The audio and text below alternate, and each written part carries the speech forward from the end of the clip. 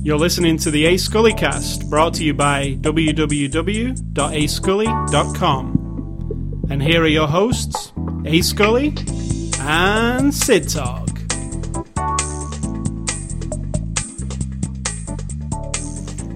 Good evening, ladies and gentlemen. It is Academy Awards evening, 2011. So that means we're going to be discussing all of the winners? Oh. No. Because we take this sidetrack to the Oscars, don't we? We do the podcast as normal, have a movie night, and then watch the Oscars at like 3 in the morning or something, when, recorded. Right. So what we do from as soon as we've watched the movie, I turn Twitter off, I close my Google Reader. You're a little more plugged in than me. I don't have to do anything. I close my IMDb page, which I always have open, just in case something popped up. Or I close my email because I deal with all the movie companies. If they win an Oscar, I'll get an email the second they win one. So I close that. So we are on Oscar blackout. And we'll talk about the Oscars next week. For anyone who wonders, we don't want to know before it happens. It'd be like telling somebody who won the big game if you were going to go home after work and watch it recorded. I like part of it. Even though we haven't seen all the movies, still, you can get an idea of what the movies are about. And part of it's fun is when they show the 5 and we're like, oh, I think it'll be Danny Boyle, 10, or I think it'll be Danny Boyle, and I think it'll be... And then... This year we cannot have an opinion this year. Social Network, we haven't watched them all, The King's Speech. So you have no idea. We can't say we've never watched them all. In my life, I have had years where I've watched them all. But. Right, well, never in our life. I think we did one year when there was only 4. Maybe 1, ever. Yeah. But no, usually there's ones where we don't know that one, we don't know that one. So this year we're only at maybe half. Yeah, we saw one today, actually. Yeah, I'm talking about Best Picture, I think, when I talk about the 5 I don't like the 10. the 10 Best Picture thing. I love it. I don't like it. I think there's some that slip in there that are just filler. I really do like. You think in the whole year of movies that picking 10 to choose from, there's filler? Yes. There are hundreds of movies a year. I think The Blind Side last year was filler. I really do. I don't think it's an Oscar-winning movie. To you? To You're me, not the one who nominates and stuff, though. Yeah, but I don't. Also, but you have to have. I don't trust those I think it needs nominators. more variety. If you had 5 movies that were all like The King's Speech, then it's not reasonable because it doesn't represent. They don't all have to be like The King's Speech. The breadth. Yeah, but you have to have variety. You have to have The Blind Side. You have to have what won last year, The Hurt Locker. Hurt Locker was good. Then you got to have some action and a lot of different things. I wish there was 10 in every category. See, I don't wish there was 10. 5 is good. In fact, I think they should just crack it open and say you're not going to know. We're not going to have 10 nominees or 5 nominees on the day. We're going to announce the winner. You don't even know. Every movie is the option. So Jackass 3 would be no, absolutely not. Could be the best poop scenario. Oh dear, we've degraded now. Yeah, actually, I saw Jackass 3 this week, but I digress. So this is Sunday, February the 27th, 2011. This is after the show number 161. We're going to be reviewing the movie Unstoppable on Blu-ray disc. This is a 2010 movie released on Blu-ray and DVD by our friends at Fox on the 15th of February 2011. Even though I wrote 2010 there, I corrected it. So yeah, it was just come out basically a week ago. You really turn on that little promotional voice there when you do. I do. It's watch it. I'm like, who are you? I have to get the information out, and it has to be legible and good. Right, so illegible. So yeah, it's from our friends at Fox, and you're going to give us the synopsis on this movie, Unstoppable. I thought we were done with me. No, because you don't like my synopsis. You're doing it short. No, you can't tell me anymore. You either do them, or I do it my I'll do way. it. Runaway Train movie. That's it. Runaway Train with some characters and some Is there a movie drama. called Runaway Train? I'm sure there is. I'm sure there is too. I don't know what it's about. Probably a runaway train. So the synopsis could apply to several different... Yeah. Anyway, Unstoppable, it's about a runaway train. The end. Okay, so this movie, Unstoppable, directed by Tony Scott. As you know, if you've listened to any other of our podcasts, and I've mentioned directors that I like, Tony Scott happens to be one of my favourites. You're in love with Tony Scott. I think this movie was fantastic. I just want to put it out there at the beginning. And I'm not being biased because I like Tony Scott. Oh, yeah, you are. I was literally on the edge of my seat. I mean, not literally. Yeah. In my mind, on the edge of my seat. I was actually lying back reclined. My mind was on the edge of its seat. I was reclined. My mind was on the edge. From start to finish, it is fantastically paced. It never lets up. Unstoppable, literally. I love the beginning, how it was just like a beginning of a lazy day, everybody just doing this job that they've done for years and kind of being, and then boom, complacent kind of thing, just, I gotta do this job, oh shit, and then it kind of, not to be corny, built up speed as it went along. I thought it was fantastic the way they did that. Just that beginning, I love that beginning portion, the first 15 minutes where it was kind of quiet, and then something's going to happen. Obviously, the movie's called Unstoppable, and then it happens in a really realistic way, like just some people just not paying attention, and then they think they've got this small problem, and then they realise it's actually a big problem. I thought it was really well done the way they did it, and I didn't know what was going to happen because I've not. Correct. You have in an action movie. There's not many ways it can options. end. Really, yeah, right? yeah. I'm not going to spoil it. No, me either. But I didn't know what was going to happen until it happened, because it could have gone, a few ways. Well, you really only get two scenarios with an action movie when you got people invested in a big. Well, there's also. Thing. I was thinking of characters also. You could kill characters, not kill characters, whatever. But and there's several. Or you could have one character who seems to be something, and then there's something else. That kind of thing. Yeah. But I really liked it. I feel like it totally did what it should have done, which is, it's well made. Because Tony Scott has a style, and it's very dynamic, and he even says, "I'm a kinetic filmmaker." Fine, I despise that word. As if like, you know what? But I feel like he's an old man with ADD, and this is the way that he sees his storytelling and whatnot. And that if you're taking a train that is out of control, plowing through, some countryside and posing some danger, and then you want to apply some characters to that. Very simple, very basic, nothing else to it. Then this is the gem of how to do it. To me, it's not like a thinking movie. It's not like you walk away and have things to think about. There's no earth-shattering life revelations about how to treat your life or how to make choices or anything like that. Like sometimes you get with these dynamic action movies. I was going to say it's really fun, but it's not fun because it's actually no. You're just kind of tense and you go, oh jeez. It's not a fun thing because it's like a real. It's inspired by a true story. All right, so it's not really what happened, but. It's very realistic. Plausible. You feel like it's none of it's like bullshit. It's not like, oh my god. There's a couple of hero moments, that I kind of feel like that's a bit of a stretch. But then in the moment that could have happened. If that's the only way to stop this. Yeah. Then, so no, there was nothing to me where I was like, oh, this is bullshit, and that's what I think is good about it. And I despise camera spinning around people. You do. But when Tony Scott does it. I do not. It seems applicable, completely. I didn't think it... It borders on too much to me sometimes. To me, it borders. It's like, okay, we've... Now, this isn't like Man on Fire or like Domino. He does use interesting effects and stuff. He uses that thing where he does he did that twice. He did that, yeah. Which he did that way too much in Pelham 1, 2, 3. Yeah. That he did that a ton, that flick, flick, flick thing. I like it if it's used sparingly. Are we going to put that down to him, or are we putting that down to his editor? I think it's him. I think he likes the... Because he says he cuts all the film, he lays it all out there, they use dozens of cameras, it seems, they get all the footage, and then he says, I hand it over to the editors. I think he's right with them, though, isn't he? I think know.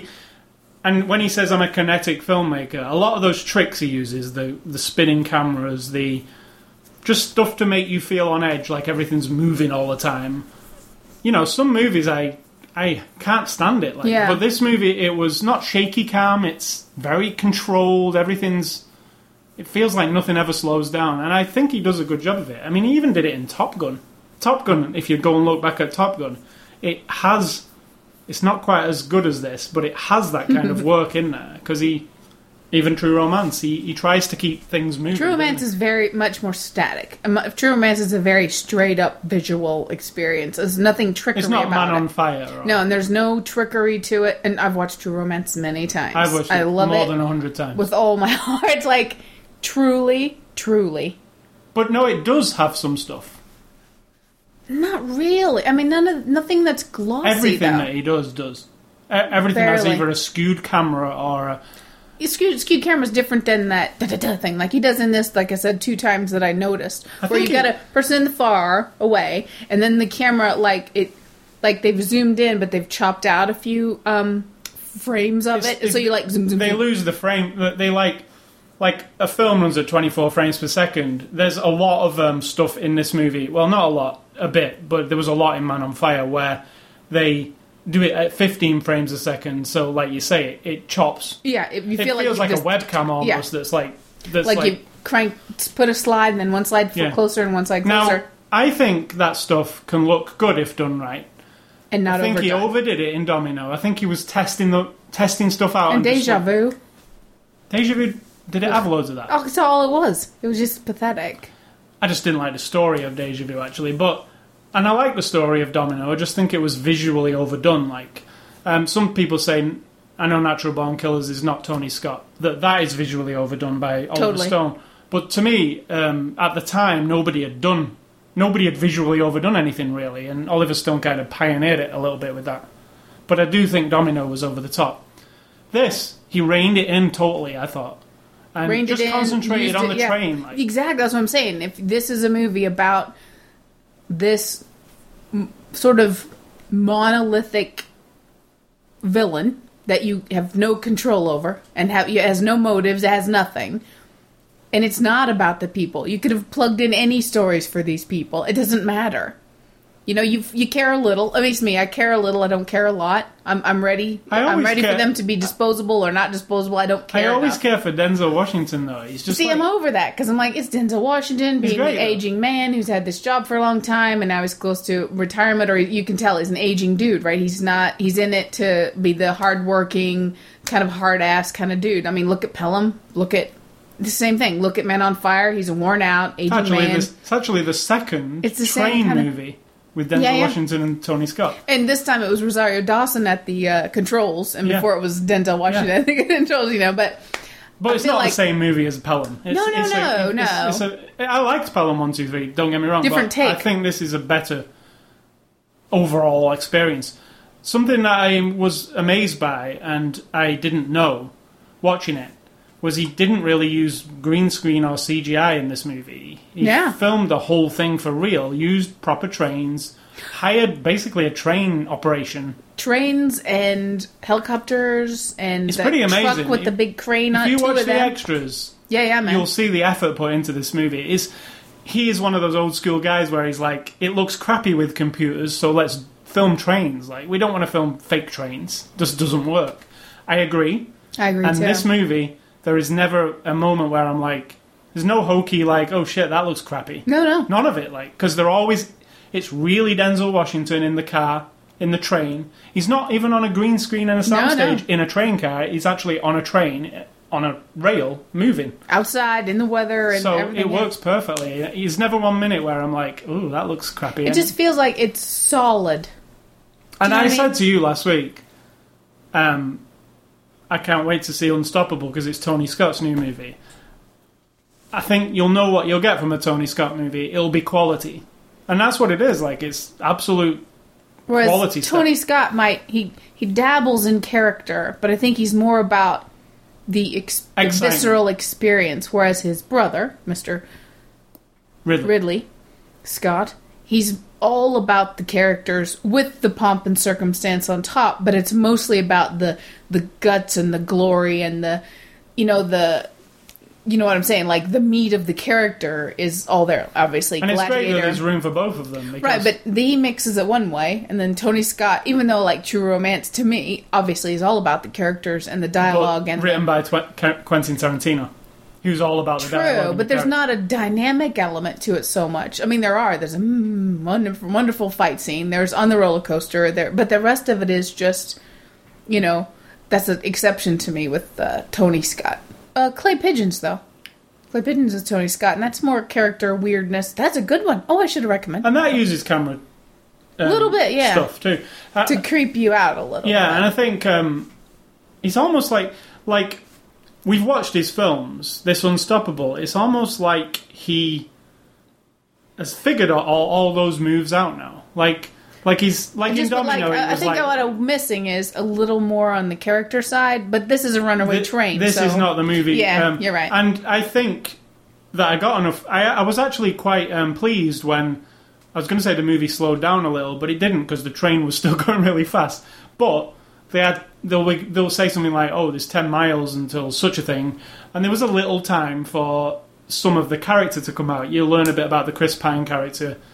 You learn a bit about. And then you even learn a bit about the Rosario Dawson character. Nothing. You know nothing about her. Well, just... nothing. You know nothing about her. No, what you learn about her is how she deals with the higher-ups and how the higher-ups deal with her. Right, but you know nothing about her. No, not personal. You get into the personal life of you learn about her the personality. Yeah. I will say this before we get to the people.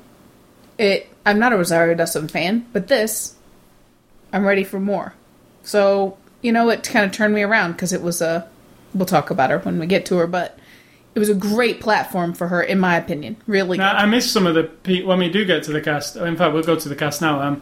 I missed a few people out, and then I wanted to add them, but I didn't want to go to IMDb because somebody would tell me who won the Oscar. So, unfortunately, I might mention some people, but not know the names, but I want to note that they were good in the movie.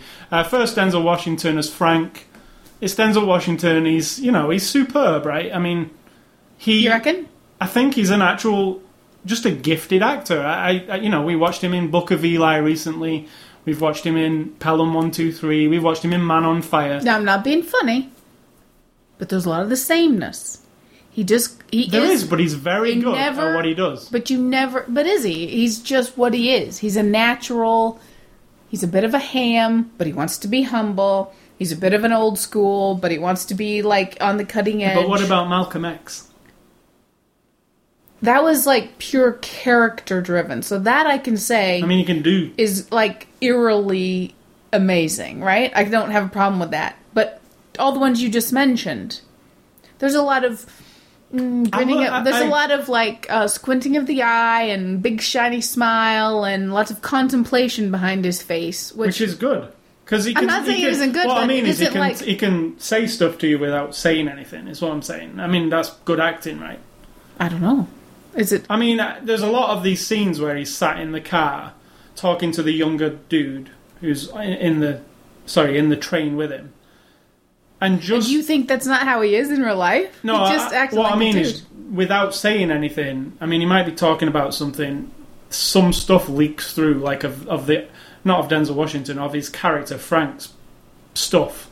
You think? Because to me it just feels like it's very natural. I don't have a problem with him, trust me. It's just I find him... When you say, he's awesome, but in this movie, it just kind of like a George Clooney, even though I'm not a huge George Clooney, he just falls into the character. It all just comes out of him. It's a natural thing. That's what I was getting at. He's gifted. I don't know if it...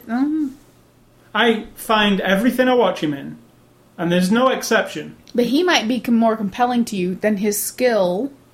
Right. Even like American Gangster, a Ridley Scott film. That one had a little more. That one had more beef meat to it to me. A little more. He had a lot more. This is a dude. I mean, this is like the Pelham 1, 2, 3. Just like Man on Fire. Guy. Man on Fire, I guess, had a little more. I think this is more like the Pelham 1, 2, 3 guy. He's just a regular Joe guy, working blue collar guy who is in an extreme situation all of a sudden. And I'll give him credit for this. He doesn't steal the show. I guess that's where the skill comes in because he doesn't outshine anybody. He doesn't. It's not him. Maybe there's more to it than I think. Maybe that's my thing, is that he blends so, but I'm constantly aware I'm looking at Denzel Washington. You know what I mean? It's in the front of my mind. Oh, there's Denzel Washington's smile. Oh, there he is. Obviously, with that shrug Scott of the shoulders. Brothers like him a lot too. Obviously, not just Tony. Yeah. Ridley and I'm not saying he's. I mean, I love watching him. Don't get me wrong. I'm compelled. I could watch him just sit there and do an interview. I have no problem with that. But the thing where we attach this, he's amazing to certain people. Well, amazing in Malcolm X. awesome in Man on Fire. Absolutely compelling. But then other stuff, it is Washington, and he's doing his thing. He brings to it himself, sometimes more than the character. And this one, I just love it because he's on the... I think that's awesome. I think he's very watchable in every single thing. So for me, and he kind of goes along with, like I say, with the Scott kind of movies. Even American Gangster is very different to Unstoppable, but they seem to know what to do with. Like, who did American Gangster? Ridley. Oh, was it? Yeah, that was a good one. So we've got Chris Pine as well. I don't really know who Chris Pine is. Apparently, he's quite famous, right? I don't really know. Not me either. I don't really know who he is, and I couldn't tell you any movies he'd been in. But I liked him in this. I did too. I feel like what you know of him, what you learned briefly about his character, totally plausible. Absolutely. It feels like a real character. Like that's a good written character. A little bit of burning rage, but you're not 100% sure. It's a good written character, I think. I think so. I don't know if it's his performance or the writing, because... I think he has moments of actually I think the writer of this movie, by the way,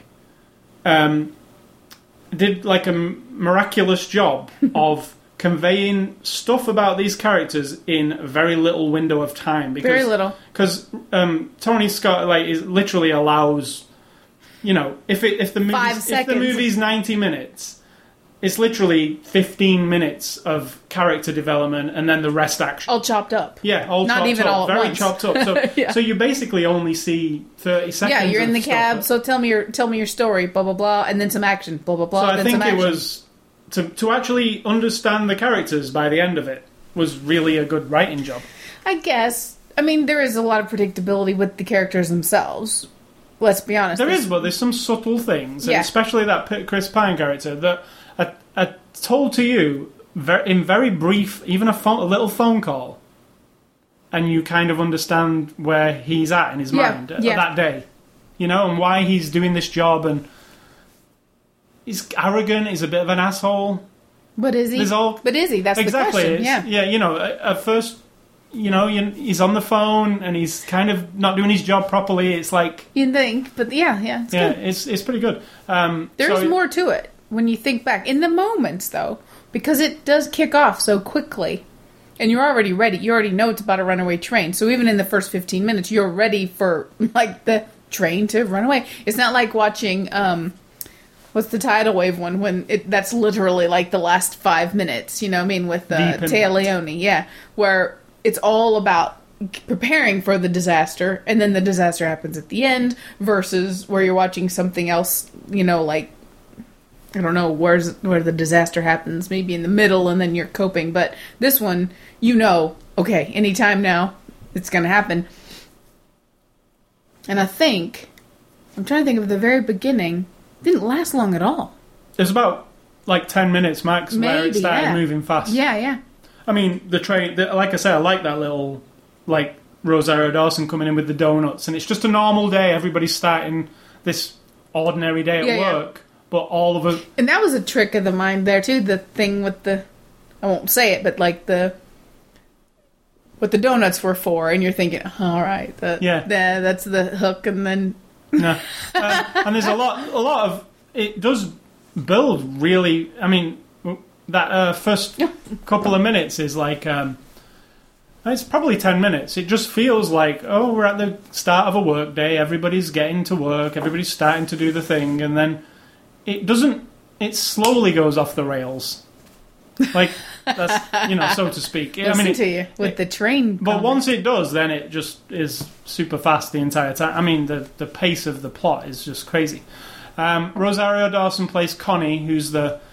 what do you call station dispatcher? I think. I don't know if she's dispatcher. Well, she controls the signals and the whatever you call that person. In fact, that's what he plays in Pelham. Yeah. The same thing, isn't it? Whatever that guy is, who's guy or girl who sits. She's not the dispatcher because that's the guy with the headset on. He's the signal operator or whatever it is. It's like she tells. She's like the supervisor guy. Because railway lines, they move switches and that diverts trains. So she controls all of that and tells trains when they have to slow down, speed up, whatever. She is like Billy Bob Thornton in Armageddon. His job's a bit of a larger scale than hers, but they're both important. But it's that person, isn't it? The in charge stuck between the bosses and the higher ups, and not essentially not the top person, but somebody in the middle being like effed from all angles, really. Yes.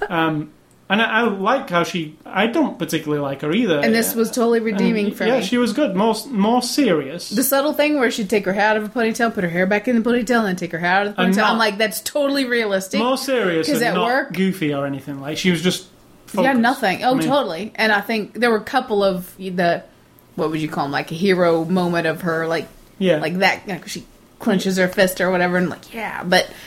Well, in that situation... Makes me want to see her in something. Since I haven't liked her this much since 25th Hour. Yeah, and I barely remember her in that. She was the girlfriend. I remember her in Clerks too, and I didn't like her. Yeah. I didn't like her or If you mark this on it, what's this called? Like a chart? If you did the line chart, that would have been the down. In fact, that's what kind of ruined Clerks 2 for me, because I didn't like Rosario Dawson, and I didn't like Kevin's wife, and they were the two females, right? I didn't like either of them. I was like... Don't be rude. Like, I don't like his wife. No, I mean, I didn't like her in Clerks 2. Right, I mean, I would have chose some different women. Like, I didn't like either of them, and it kind of tainted the Clerks 2. So yeah, I liked her in this. And Ethan Serpy... It's not Slurpee, is it? It's Serpy. As Dewey. Believable. Who's the other guy? Because he seemed really super familiar to me. I don't want to look him up. I mean, super familiar, that guy. But Ethan Serpy's basically the catalyst of this, what got, It's not a spoiler, because it happens in the first minute or two. Well, still, you don't want to say. He's a train worker. Yeah. And... Totally believable, that scenario to me. Just complacent, like, I'm here, I've done this for a while, and like... I got it, I got this. Yeah, whatever. Like, I liked that. That was what I really liked, because it's not like this dramatic turn of events that makes this happen. It's just somebody not paying attention. Or somebody just like, whatever, I do my job. Not taking the gravity of the possibilities seriously, yeah. Yeah, just like, I got it, yeah. But then you haven't got it, mate. Like, this is all going to go down. So, there are other people in the movie. In real life, I can apply that to my job when... Any job, like complacent. I'm talking about the end result of a very simple, lackadaisical, or incompetent moment. I work in a place that requires uptime. I work in a data center, right? Power is essential. If it ever goes, it has gone off twice in my time there in 11 years, and both times... That's the kind of scenario. A human, simple error that just... Somebody hitting a switch that they shouldn't. Somebody who's... Yeah, just like that. Like, in fact, this is somebody hitting a switch. Is this what I'm supposed to do? Well, like and it wasn't me. The Ethan Serpy guy knows what he's supposed to do. Why do we call him Slurpee? Serpy. I know, but we call him Slurpee. Knows what he's supposed to do, just... He gets don't out of really give a shit. Just whatever, And I like that. Cause I didn't get that from him. I didn't get that. I felt like... It wasn't really an accident. He had an overconfidence about being able to handle it. And you should... these things are beasts. Exactly. Respect what you're doing. Yeah, don't just... You can't... You're not pushing a shopping trolley. You're driving a train, which is... Big. And... Heavy. A weapon, basically. In the wrong... Yeah. Because... I like the way they describe it. It is actually the weight and a similar size... The similar length and weight... to like a skyscraper of a similar size. I mean, obviously you're not gonna have that skinny of a skyscraper, but if you laid that on its side and put it on wheels, you'd just because they're like a mile long. Some of these trains, and they even called it a missile at one point, something going that fast, exactly, that you can't stop. It is, isn't it? Full of flammable goods or whatever. I don't know. Trains should make a comeback. I like trains. I do like trains. I love riding the train. This movie is Oscar nominated for sound editing. Actually felt like trains were in the room with me. Oh my god! When the camera's under the train at one point, it's kind of like the Jaws shot of the. I think of it like there's a certain shot like you're looking up at the shark and you're like, oh shit, and you're like under the train and the train's going over and it's like it's got this growl to it, like it's really good. And this is a movie definitely to see on Blu-ray and turn it up loud because that sound design that it's been nominated for an Oscar for is no coincidence. It's got fantastic sound. Because trains just sound amazing anyway, right? And they really captured them. And to be able to mix dialogue. You've got it. You're on a train, which is fucking noisy, right? And then you've got people talking, and you've got the air going past because you got a window open. You've got helicopters, cops. I think it was really. There was never a time when you're like, what was the one about the enemy with Johnny Depp? The enemy one. That will always go down as the worst. Like the intern, and they said it was supposed to be that way. The intern was doing the soundboard. No, the director guy said it was supposed to be that way. Yeah, right? No, he said it's something about. That's how real life is. I know what it was because I read something after the fact, and that was Michael Mann, the director.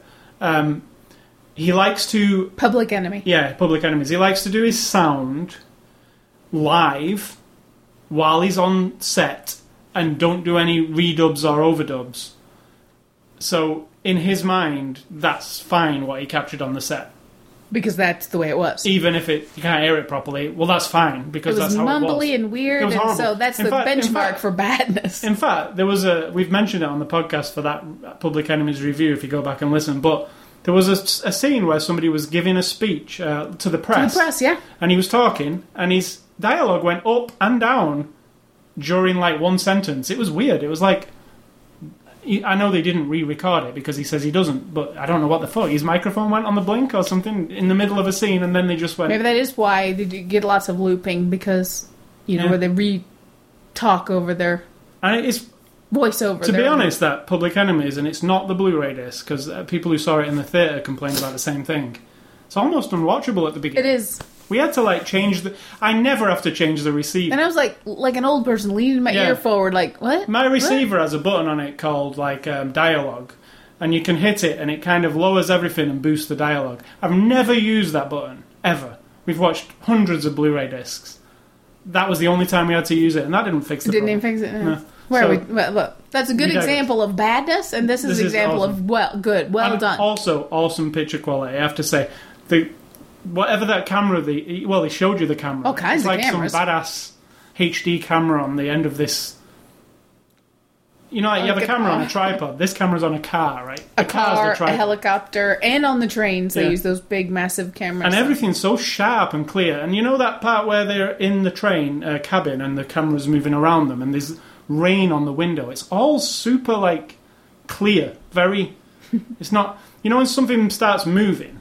Yeah, you can get a lot of and there is some of that. Let's not be. I mean, there are moments because you're watching a train go 70 miles an hour where you get a little tree blur. I was thinking of this. Yeah, I think that's intentional though. I'm thinking of the scene where the camera's rotating around them while they're talking. It's so smooth and clear, and you can see the raindrops on the window. I was pretty impressed by that because it's hard to do moving stuff and make it look crystal clear all the time. So. There was another guy I wanted to mention. I don't know who he is, but he played the sheriff in Texas Chainsaw Massacre remake. He was also in The Devil's Rejects, and he plays like a cowboy, like a railroad welder. Yeah, but he's got this over the top kind of cowboyish. It's not really over the top, my friend. It's kind of cool. You don't get out much here in your. But I really like his character because. He's not an asshole type of guy. He's just he's kind of semi-asshole. Well, he's annoying. He's talking to the waitress. He's annoying. He's one of those just a little bit too much about everything, and he's got the chain on his wallet. He's got the ponytail with the leather coat and the big giant truck, and but he's good. A good guy. Yeah. And I liked the guy playing him too. As soon as he came on the screen, I was like, he's familiar, and I don't know if he's going to be a bad guy or what. I don't know what he is like, but. I had to give him a mention. No idea what he's called, and I'm not looking him up. We looked him up. When I went to the bathroom, you were using that. Yeah. Oh, yeah. This IMDb This thing. Blu-ray disc has IMDb lookup, which is kind of cool. I looked him up, found his name, but now I forgot. And then there's the guy who's the head, not the big boss on the golf course, but the guy in the office. He's like the head of the company or whatever. He's just your anonymous, famous... You've seen jerk guy, isn't he? Yeah, you really have seen it, and you don't know who he is. Middle-aging, kind of, we're going to talk about the bottom line, not about lives kind of guy. So directed by Tony Scott, Top Gun, True Romance, Man on Fire, Domino, Deja Vu. Don't know why I included Deja Vu. maybe you have to include the bad with the good. Here, we're going to do another scale here, like of dots on a chart. And like, here's True Romance. Clear, it's like off the charts over there. And then there's Deja Vu, and it's kind of like way down here off the chart. So he's got a good variety. And he's been, doing films for 20... Deja Vu doesn't even make any sense. No, it's a weird movie. Denzel Washington's good in it, but... It's just fucked up. Yeah. Like, maybe you're supposed to be wasted when you watch it. I have to watch it again. I think. Man. Because it's like bizarre, and there's like some... all I remember, and this is weird, because like the whole movie, I remember this weird... Like, something happened. I don't want to spoil anything, but this thing happens, and then they take Denzel Washington into this room... And then all of a sudden, like, tell him, like, this mad sci-fi shit. That and he's just okay. And we have to go... And even us as an audience, I say, oh, that exists. That's cool. Right. We just and I don't mind weird shit. Like, I love stuff that's, like, out there. But I love awesome. Inception. I love sci-fi. It's just that the way it is, it's just like... It almost comes out of nowhere, because the movie opens up with this awesome Tony Scott moment that is actually Tony Scott. And I was with the movie... This thing happens, it's kind of great, and then this other thing happens where you're like, okay, the movie I signed in for at the beginning has gone away completely. And then at the end, when we're doing like virtual reality, whatever, I don't know, like... It's not virtual, it's like, they're traveling into time frame. I don't even remember. Yeah, it's almost like a joke at the end, isn't it? Because I remember we were going to each other like, what the fuck is going on here? It is. I would like to watch it again, though, just because I want to confirm that I wasn't just having a bad day or something, because... And I'm all for every Tony Scott movie, so it was hard. It must have been bad for me to... Because I was like... I thought we were watching something cool there. Like, okay, I'll just go with it, but then I can't... Oh, God, it's so Because they're like, scary. yes, Denzel Washington guy, here's this thing we have that's ridiculous. And you have the little team of your... You've got the hacker with the... you've got looks like every other hacker. The cool guy and the geeky guy and the cool girl. And but it's just normal. It's not in the future or anything. It's normal day. And then they say, we've got this thing. And then hidden in the basement of like some Denzel Washington's like, oh, cool, let's use this thing to find out how this happened. It's so fucked up. This event happened. Oh, Tony, what were you thinking? I don't know if Tony wrote that one. I think a lunatic wrote and handed it off to him. And he's like, I can make this kinetic. Yeah, but some other weird shit. Like Dark City, that's some weird shit. And I love it. I love that. The first frame of Dark City, when it starts, you're in for some strange, otherworldly, weirdly shit, right? But then I do like movies that surprise you. So, I mean, that's another one that just was hard. It's just the vibe of that is wrong. It's it starts off with this very real thing that's actually quite kind of upsetting, and then with no hint makes a mockery of it. Like, right, that's what it is. Yeah. It's like this thing is like, oh my god, I'm upset about this thing because it's horrible.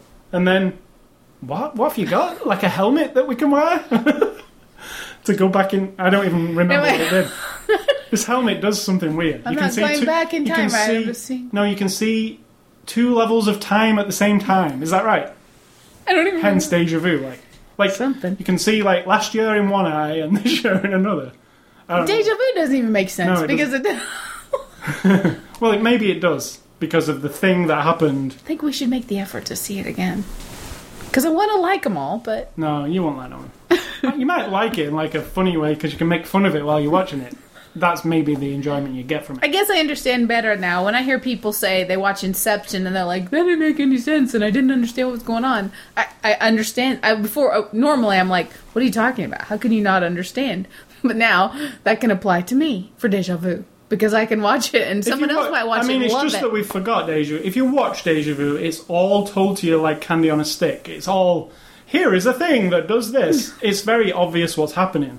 It's just when you're watching it, you're like, why is this cheap. happening? It feels cheap. It's got the same quality. And then they knock in this like crappy bad guy. That doesn't even need to be. Like, it's kind of weird. Wow. Yeah, it's not good. You should write to Mr. Scott and ask him what the hell's wrong with him. Yeah. So the Blu-ray disc of Unstoppable contains not a ton of features. It's a 2-disc set, but one of the discs is a digital copy. I feel like what we watched, though, was totally that's all I needed. It was quite good, actually. All I needed, yeah. There was the first thing we watched was the The Fastest Track, Unleashing Unstoppable. Now, it's like a 30-minute... Really good. Documentary kind of You're thing. Right on top of it. You see all the cameras. You see how they did everything. Yeah, it's actually really good. It's all on I feel location. like that is totally not just adequate. That's totally give me what I would want. And I learned a lot about the movie because watching the movie, it didn't dawn on me, some of this is green screen or whatever, but we see how movies are made every week, right? And I was probably thinking, well, that's that spinny round things, Denzel Washington sat in a green screen thing. That wasn't. But none of it is. Not even the train that does. Excuse me. You're not boring me or anything. I'm just having a yawning moment. But even when a train does, it's not. It's not the Fugitive. No. With the big CGI train coming at him. There's a picture on the back, which doesn't make sense. Is it Deja Vu? And it's got a train. With sparks coming out of it. Let me get my a helicopter. Reading glasses. Look at this picture here at the top. Okay. No one else can see this picture. That isn't... What the fuck is that? That's from another movie. Right? Yes. That looks totally like has nothing to do with... Yeah. Go to the store. Okay, pause. Go to the store. Pick up the DVD. Look at the back. We just watched the entire movie. They've mocked up an image on the back to make it look... you don't need to make this movie look more exciting. It's exciting as it is, right? I don't know what the hell is going on. Deja vu, maybe. That's really weird. I don't get that at all. We're telling you now, without spoiling anything, that picture on the back doesn't happen in the movie. Or in the outtakes or in anything. It's just a made-up image. All right, so... that featurette 30 minutes. There's a couple of other ones. The Fastest Track, Unleashing Unstoppable is the one we watched. Derailed Anatomy of a Scene, which we've seen those kind of, they break down the scene of the derailment. Hanging Off the Train, Stunt Work, On the Rails with the Director and Cast, Tracking the Story, Unstoppable, and the Script Development. You can also, the script development's pop-up videos, pop-up captions. There's a full audio commentary with Tony Scott for the whole movie. And there is also, if you go on BD Live, there's an exclusive, extra behind-the-scene thing called... What's it called? Go behind the scenes on Unstoppable. So that's on the... You can watch that on the BD Live section. And then there's a digital copy. There is no DVD, unfortunately, which... It says DVD. No, just Blu-ray and digital copy. I had that little instruction on the extras. Yeah, it was basically saying... From DVD to your laptop. Yeah. No, the digital copy's on a DVD. There's just no DVD version of the movie. That's what it said. Yeah, use the DVD to get the copy off, or use Wi-Fi. Yeah. See, generally, a lot of these movies nowadays, they include a second disc, which is a normal DVD that you can throw in a DVD player and watch it. And then it also has a digital copy on the DVD, right? This is the kind of DVD that you can't throw in a DVD player. It just doesn't work. It just has a copy of the movie? Yeah, so you can use it on your laptop or whatever. Which is weird. If you're going to make a second disc, why not put a DVD on it? I don't get it, but hey, there must be a reason for it. So you buy a DVD as well? He didn't make enough money off of Deja Vu, so he doesn't have enough money. Yeah. So that is it for extras on the disc. In conclusion for this movie, I think it's a full-throttle thriller. That's what it says on the front. I was going to say, you're not saying that, are you? It also sasays heart-stopping. Don't. I agree with both. It isn't heart-stopping. Who says it's a full-throttle thriller? Newsday. Not anybody at Newsday, just Newsday. You do realise, don't you, no matter how many reviews I ever give, or opinions I give, or reviews I write, or podcasts I do, I still don't care about anybody else's opinion. I don't think anyone should care about mine. Isn't that funny? Like, I'm telling you that I loved it, and it was really exciting and fun. I love Tony Scott. Is it better than Faster? God. You mean that thing we watched last week? Yeah. I highly recommend this movie. I think anybody can enjoy this, because it's a thrill ride. I don't know if anybody. I know there's a lot of people who like it. I know a few people. And there's a lot of people intellectual. There's a lot of people who like Faster too, and I thought it was a pile of dog shit. Yeah. So but this is not intellectual in any way. It's a straight up action. Maybe I know more intellectual people. Almost old school. Totally old school, but with well constructed. Yeah, like a disaster movie of yesteryear, but in this hyper high definition new. Yeah. Way. You can't mistake this for being an old film. It uses all new he's using every trick in the book. You can tell when Tony Scott speaks, and you said he likes his toys. He does like his toys. He likes helicopters with cameras on.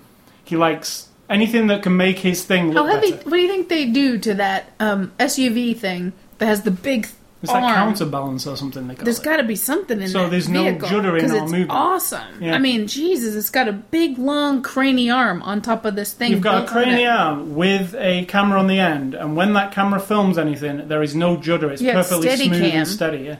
But it just seems like it would topple over. And it's moving at 60 mile an hour at some point. And he's got 2 of them. And he's got 6 dudes in there. And how many helicopters? What are all those people really doing something? Do you reckon? Or some of them just like... the sound person. I think the producer's just shoved in there with his cell phone and he's... It's kind of funny when he said, we've got like twice as many people in there. And then he looked in the back and they're all these men looking at each other. But they were all like suited up. They weren't, like in suits and no, they weren't like working dudes. They were like bigwigs or something. Yeah, I don't know. Like... professionals. Yeah, because when they talked, it was like, yes, this is our thing that we do. And they had to have us there. A lot of people on his crew. Jesus, that's a lot of people. This movie cost $100 million. Right, you can in that extra, you can see the money flowing. Yeah, and absolutely. That's fine with me because you think a lot of people, it's a lot of jobs, it's a lot of innovation going on there. There's lots of activity, like you say, we're making this movie. Here's $100 million. That employed a lot of people. They invented a lot of shit. They did a lot of, And it's not a waste of time. The movie's great. It is good. And the thing is, if he would have done it in a CG way, how much would that have cost? And it would have looked shittier, wouldn't it? Yeah, we'd have said, oh, God, that looks shitty. Yeah. Because it always does, doesn't it? Like real... When you see something that's real, like spaceships and stuff, you don't really know what spaceships... You give them a pass. Yeah, but when you see like a train and it's like, doesn't seem right, it's too...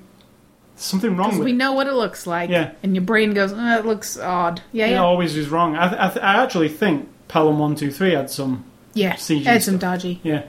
And he probably went, I'm not having that again. Yeah. So, highly recommended by me. It was great.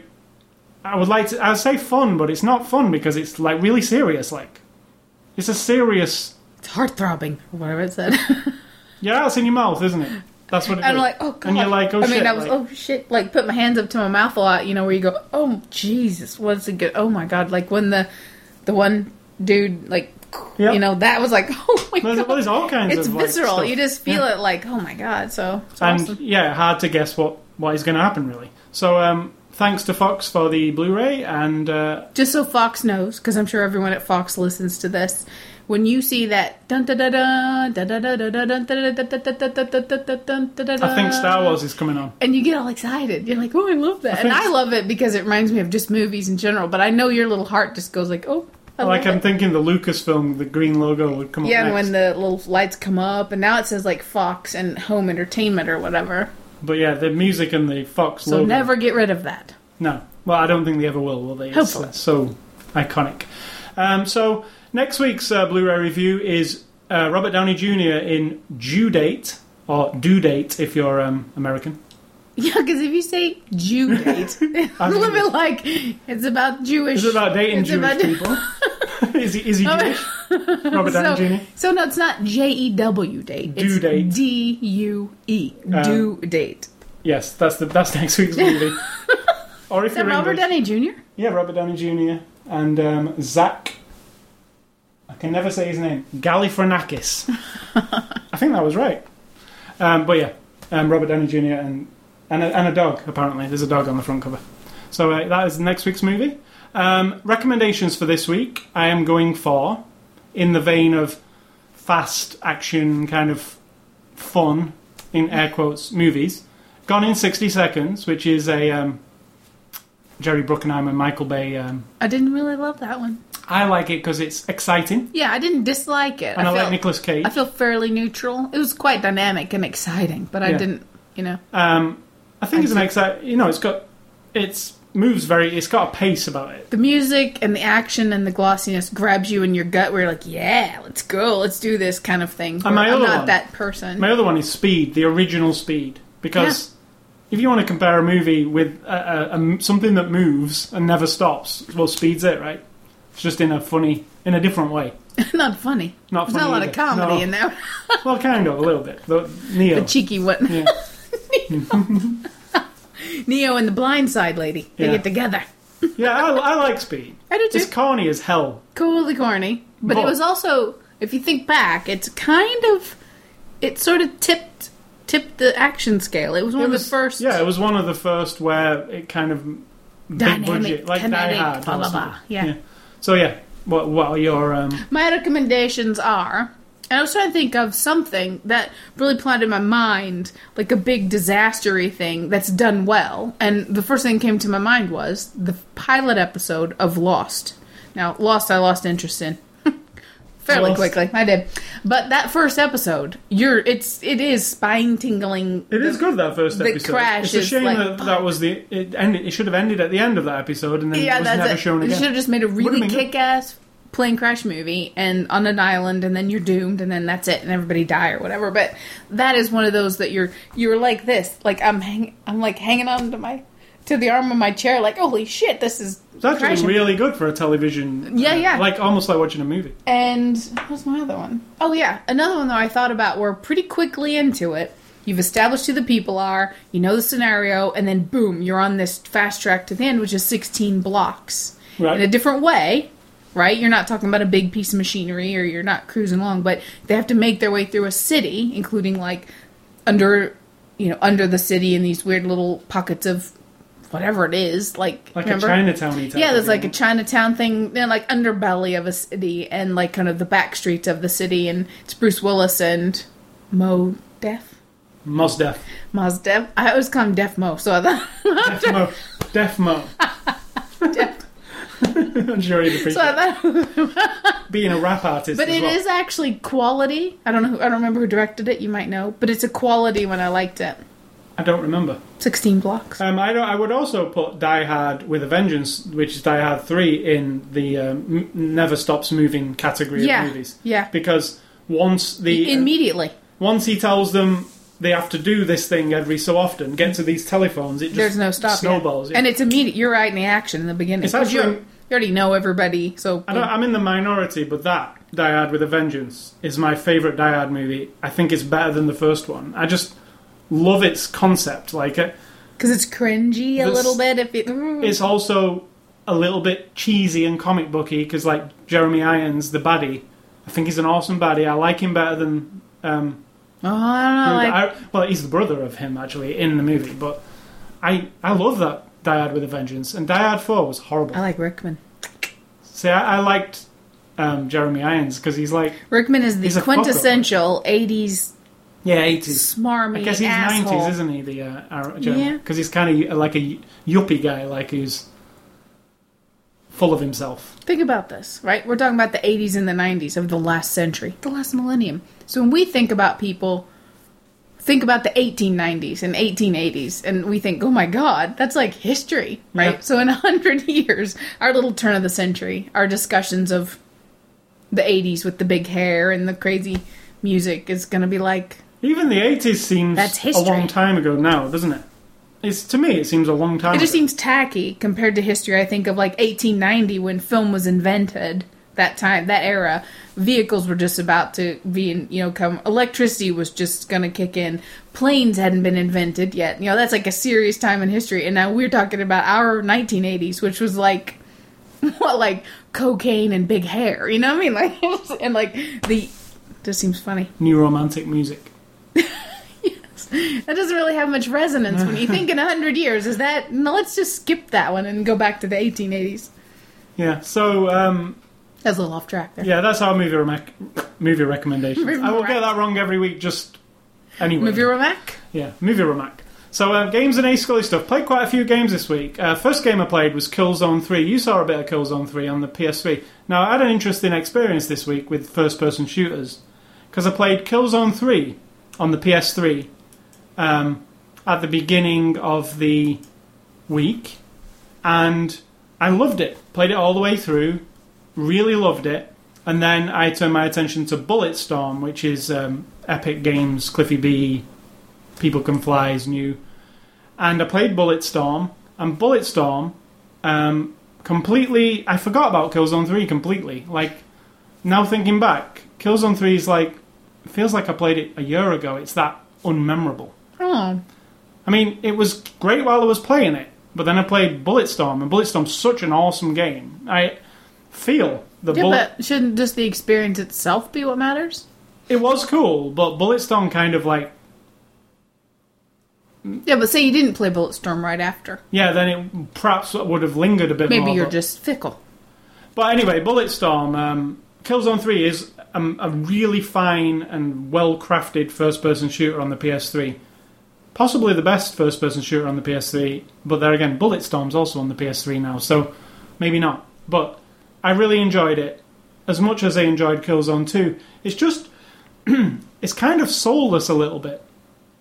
Like, it does this big space opera, that's what it is, kind of like Star Wars. The baddies are like these Nazi British aliens.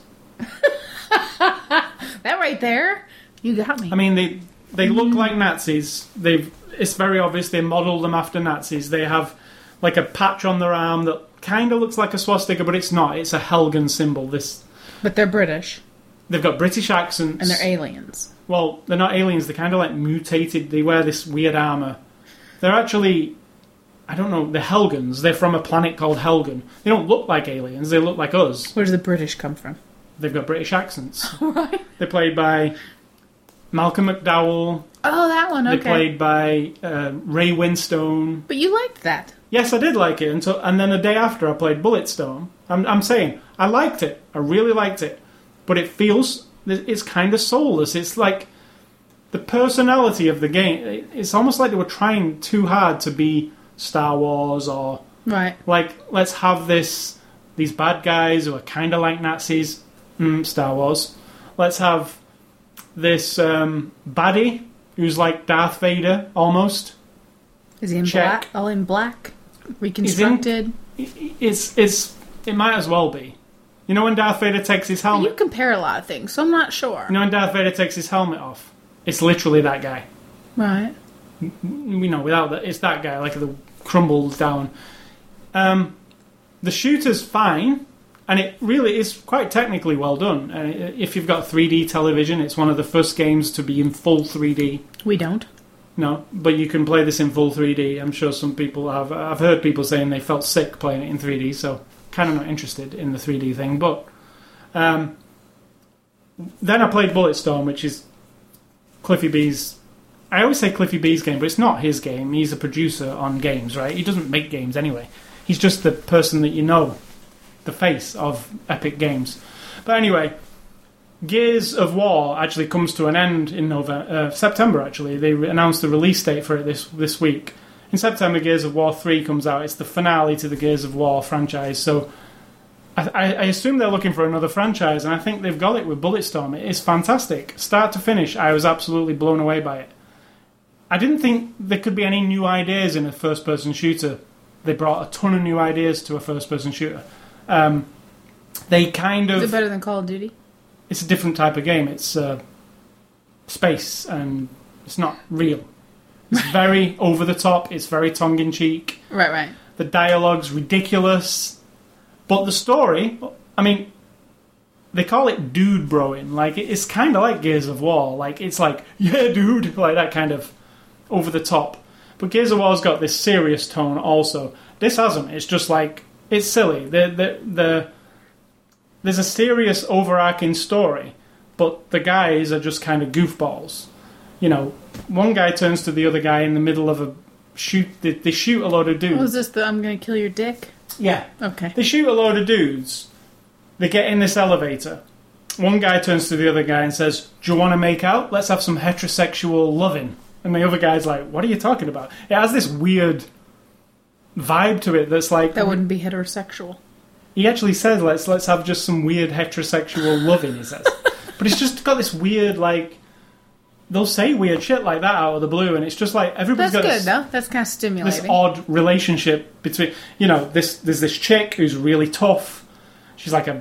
They find her, and she says, like... They yell across a ravine at her, "Can you help us get out of this place?" And she says, "Just back the fuck off, you idiots." Like, she knows that these two guys are just, like... Yeah. gun-happy idiots. Like, she's like, "Just back the fuck away or I'll kill your dicks." And the guy's like, "What do you mean kill our dicks?" And she's like, I'll kill your dicks. And he's like, how about I'll kill your dick? Like that. It's just like this inane dialogue between people. And it never takes itself seriously. And the actual gunplay is... It's very unique. It's never been done before. I mean, it's ridiculous. It's like... There's this list of skill shots that appears in your menu. And it's like... You'll get more points to upgrade your weapons if you do these things. So going into a battle isn't just like, there's some guys, shoot them. You have to go to this list. And this list will say, okay, one of the kills is... When a guy's running towards you, kick him, and then he lands on a cactus. And it's called pricked. So like, so you're looking around for a cactus. So you're all the going, time. oh, that's so it adds like a. It's not just guys popping up and shooting them. It's like, I mean, they get ridiculous. Sure. One's called like rear entry. I told you where. Yeah, I don't want to hear it again. Well, I'll tell the listeners. There's a boss who's a huge big guy with a cannon, and once you've shot him a few times, he kind of goes into this, like, I'm going to die animation where he kneels down on the floor. Now, if you're not quick enough, he will come back to life. And he will, attack you again. But if you get him down on his knees and go around the back of him, his armour has a little, like, diaper flap. But it's armour. Can people just use their imagination? If you kick it, it comes up and you see his ass crack. And if you shoot in the ass crack, it's called rear entry. And he'll die, and you'll get this. And it's ridiculous, all of it. Like this sniper shots where... I've never seen this before. Imagine taking a sniper rifle and turning the shot of the sniper rifle into Burnout's crash mode. You know crash mode? Aftertouch on crash mode, where you could move the car, like, and then get it and then blow it up. Well, you shoot the sniper rifle... The bullet goes in slow motion, like on a cool movie, where it just like shoots through the air. You line it up, you get somebody with it. Now, when you hit them with it, it hits them, and then you've got control of the guy. You can move him, and you can like march him up to a bunch of enemies, and then press your trigger, and the bullet blows up and kills. So it's like aftertouch for a sniper rifle. It's, they've obviously they've took things from other games and stuff and just like brought it into the shooter. I think it's fantastic. My favourite game of this year, I know it's only February, but I have played quite a few games already. And I think this is the second time you've said that about a game. Yeah. I think it's a new front. I've finished it. I've actually played it on the 360 and the PC. The PC version I actually favour. It looks better. But I think it's a new franchise. Gears of War, obviously they need something else, right, if Gears of War's done. I think this is almost better than Gears of War. It's a lot more fun. Gears of War, I really love Gears of War also, don't get me wrong, but, it's up to the third one. You can't go much further, right? What? Like, so you get rid of GTA then, because there's like 5 of them. No, never get rid of GTA. But what I mean is Gears of War is just a shooter at heart, whereas GTA is a bunch more stuff, right? Rockstar Games, no, keep making GTA. But this Bulletstorm's great. Absolutely. I thought it was going to be shitty, to be honest. And I heard about it at E3 last year. Saw it, kind of looked goofy, and I thought to myself, that might be fun for about 5 minutes, and then where would it go from there? The whole game is start to finish. It's really fun. And it has some set pieces that you would not believe. You fight 500-foot tall dinosaur at one point, which is crazy. So I totally enjoyed it. It might be objectionable to some people who hate bad dialogue, because they do say the C word and the F word. It is pretty over the top. But in the settings, in the options, you can turn off the profanity. So they've recorded a clean version of it as well. So, I mean, that doesn't stop you like shooting people's asses off with guns and stuff, but it does take the dirty dialogue away. So, highly recommended. My favourite game so far this year, and it's hard to impress me on shooters. And with 2 massive shooters coming out in 1 week, I thought Killzone 3 would have been the winner, but it's not for me. You went out and got me, there was a special offer last week where for $30 at Best Buy, I'm sure it's all gone now, so it's probably pointless to say, but there's a limited edition of Tekken 6, which is a game that came out last year, which is a fighting game. Well, the limited edition comes with a wireless fighting stick and a full colour art book and the game, and it cost $150, but they had it for $30 at Best Buy. You went out and got one. It's fantastic. The stick is the same as the stick I own, but it's a wireless version of my stick, and my stick costs twice as much as this one. So if you can get hold of this, I'm sure you can now. I'm sure everybody who wanted one probably went and got one this week. It's totally worth it. And you get Tekken 6, which I hadn't played, so it's kind of fun. Oscar night, I've got written down there. Nothing to say, because we haven't seen it yet. We have no predictions? I don't, because I haven't seen them all, so I don't think it's fair. No, but I feel that The Social Network's going to do well. I don't think it's fair to say when you haven't seen them all. Well, just my I know what I'm saying. Vibe of what I've picked up. Not of your opinion, then, of other people's opinions. Well, just a bit of both, really. No, because if you'd seen them all, then you could form an opinion, but you can't because you haven't. Well, I can form an opinion on what I've seen. Right? Correct, but this is a competition, and it's compared to other movies, which we have not seen. No, and we will be seeing. We avoided some of them because we are going to be getting them from review very shortly. So if you keep on listening to after the show, you're going to hear some Oscar-nominated reviews very soon, like in the next. Or by then, Oscar winners. Maybe. Well, one of them's going to be. And so that's Oscar night. We'll talk about it more next week. This week's games, there's one. Well, there's actually two. Bit Trip Flux. I love the Bit Trip series on the Wii. It's the last one. They're not making anymore. This is the last Bit Trip. And an awesome... I'm really looking forward to this. I hate sports games, but the new Fight Night is coming out, which is a boxing game by EA. You've seen me play it before. It's really good.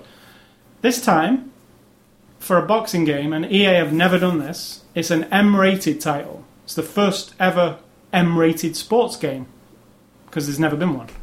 And instead of it just being like, make a boxer and fight a bunch of boxers, there's a full story. So it's like watching a boxing movie, but you're the protagonist. Like a Rocky, I guess, but more adult. I'm assuming there's something adult about it if it's M for mature, probably involving drugs or steroids or whatever. Right. Be interesting to see, because Fight Night's always been a cool game. They don't really need to mess with the gameplay, but adding a story might make it even better. So that's Fight Night Champion, and that's out on Tuesday. And the last thing is the website redesign,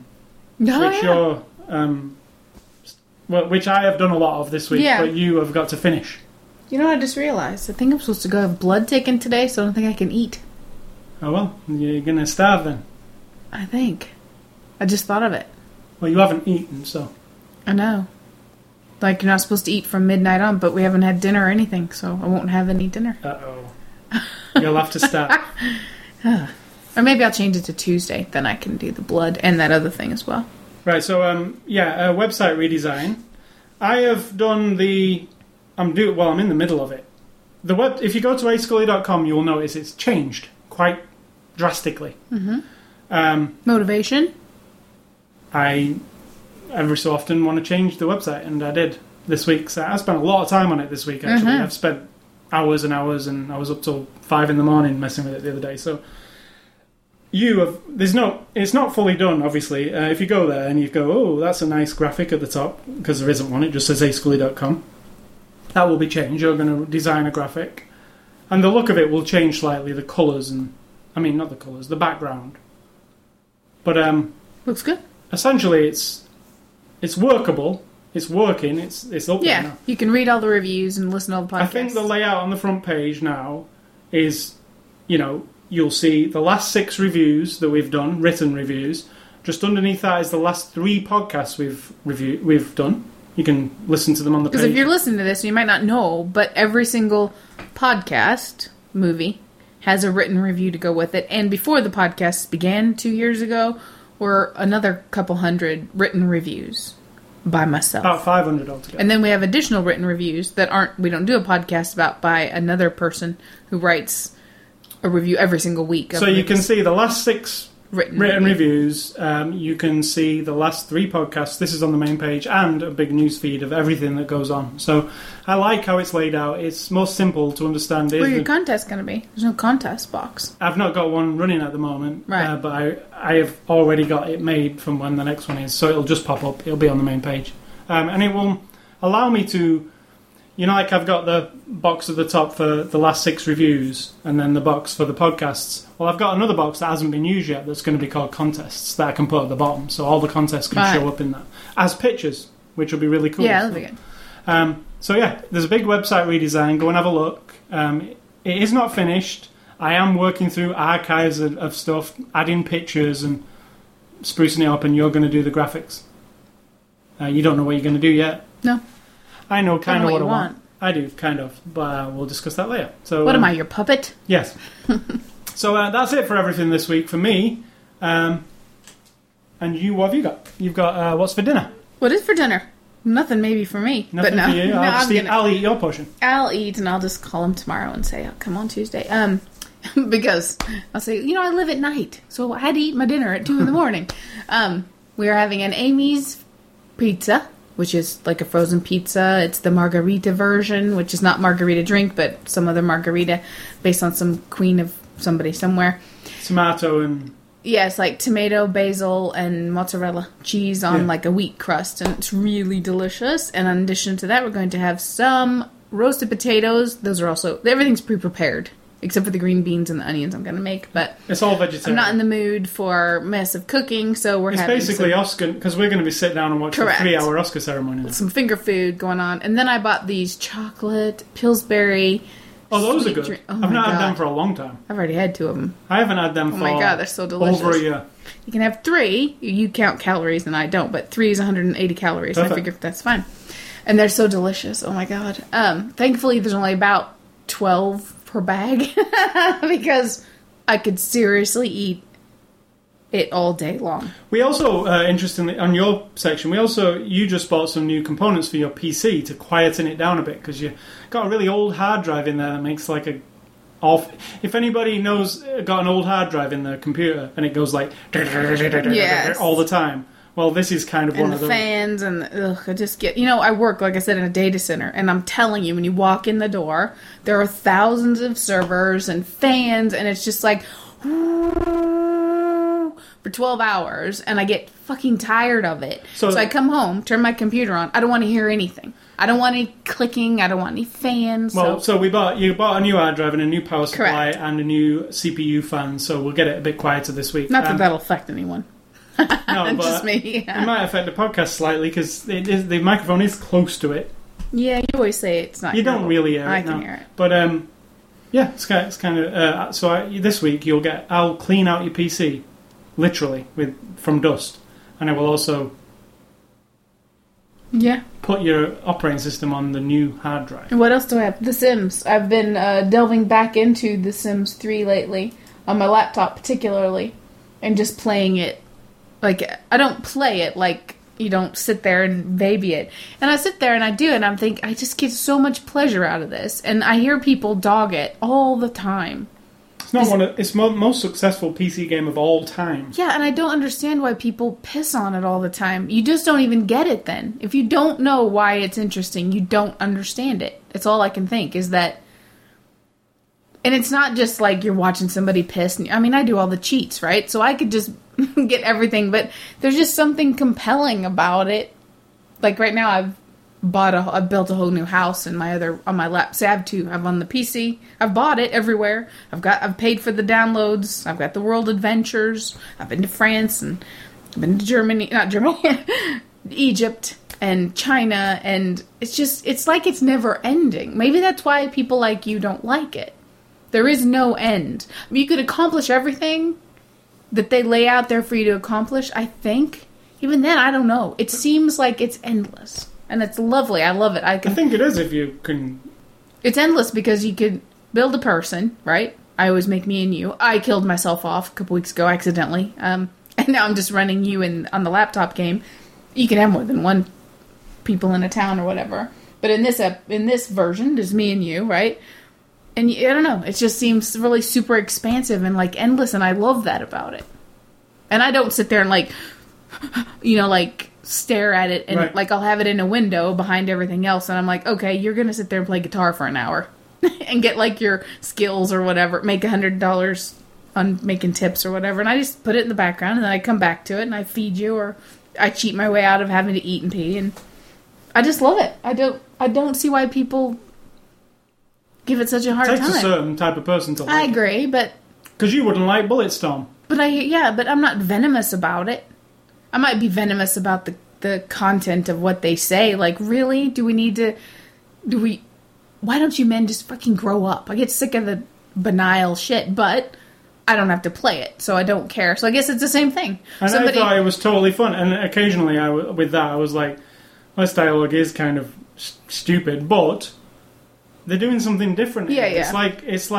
It's not serious. They're making fun of these kind of games, really. And I don't think it's pointless to have a game like that. And I've heard so many people say, The Sims is just pointless. It's absolutely useless, but it's so enjoyable. I can't even describe it. I don't think it's pointless, because from the day it came out, I've always thought it was a unique, it's a unique idea. And I've had it since the day it came out.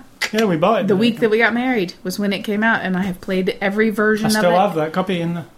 I wasn't much into The Sims 2, to be honest with you. I played it a bit, but then skipped over to 3, and now I'm hooked.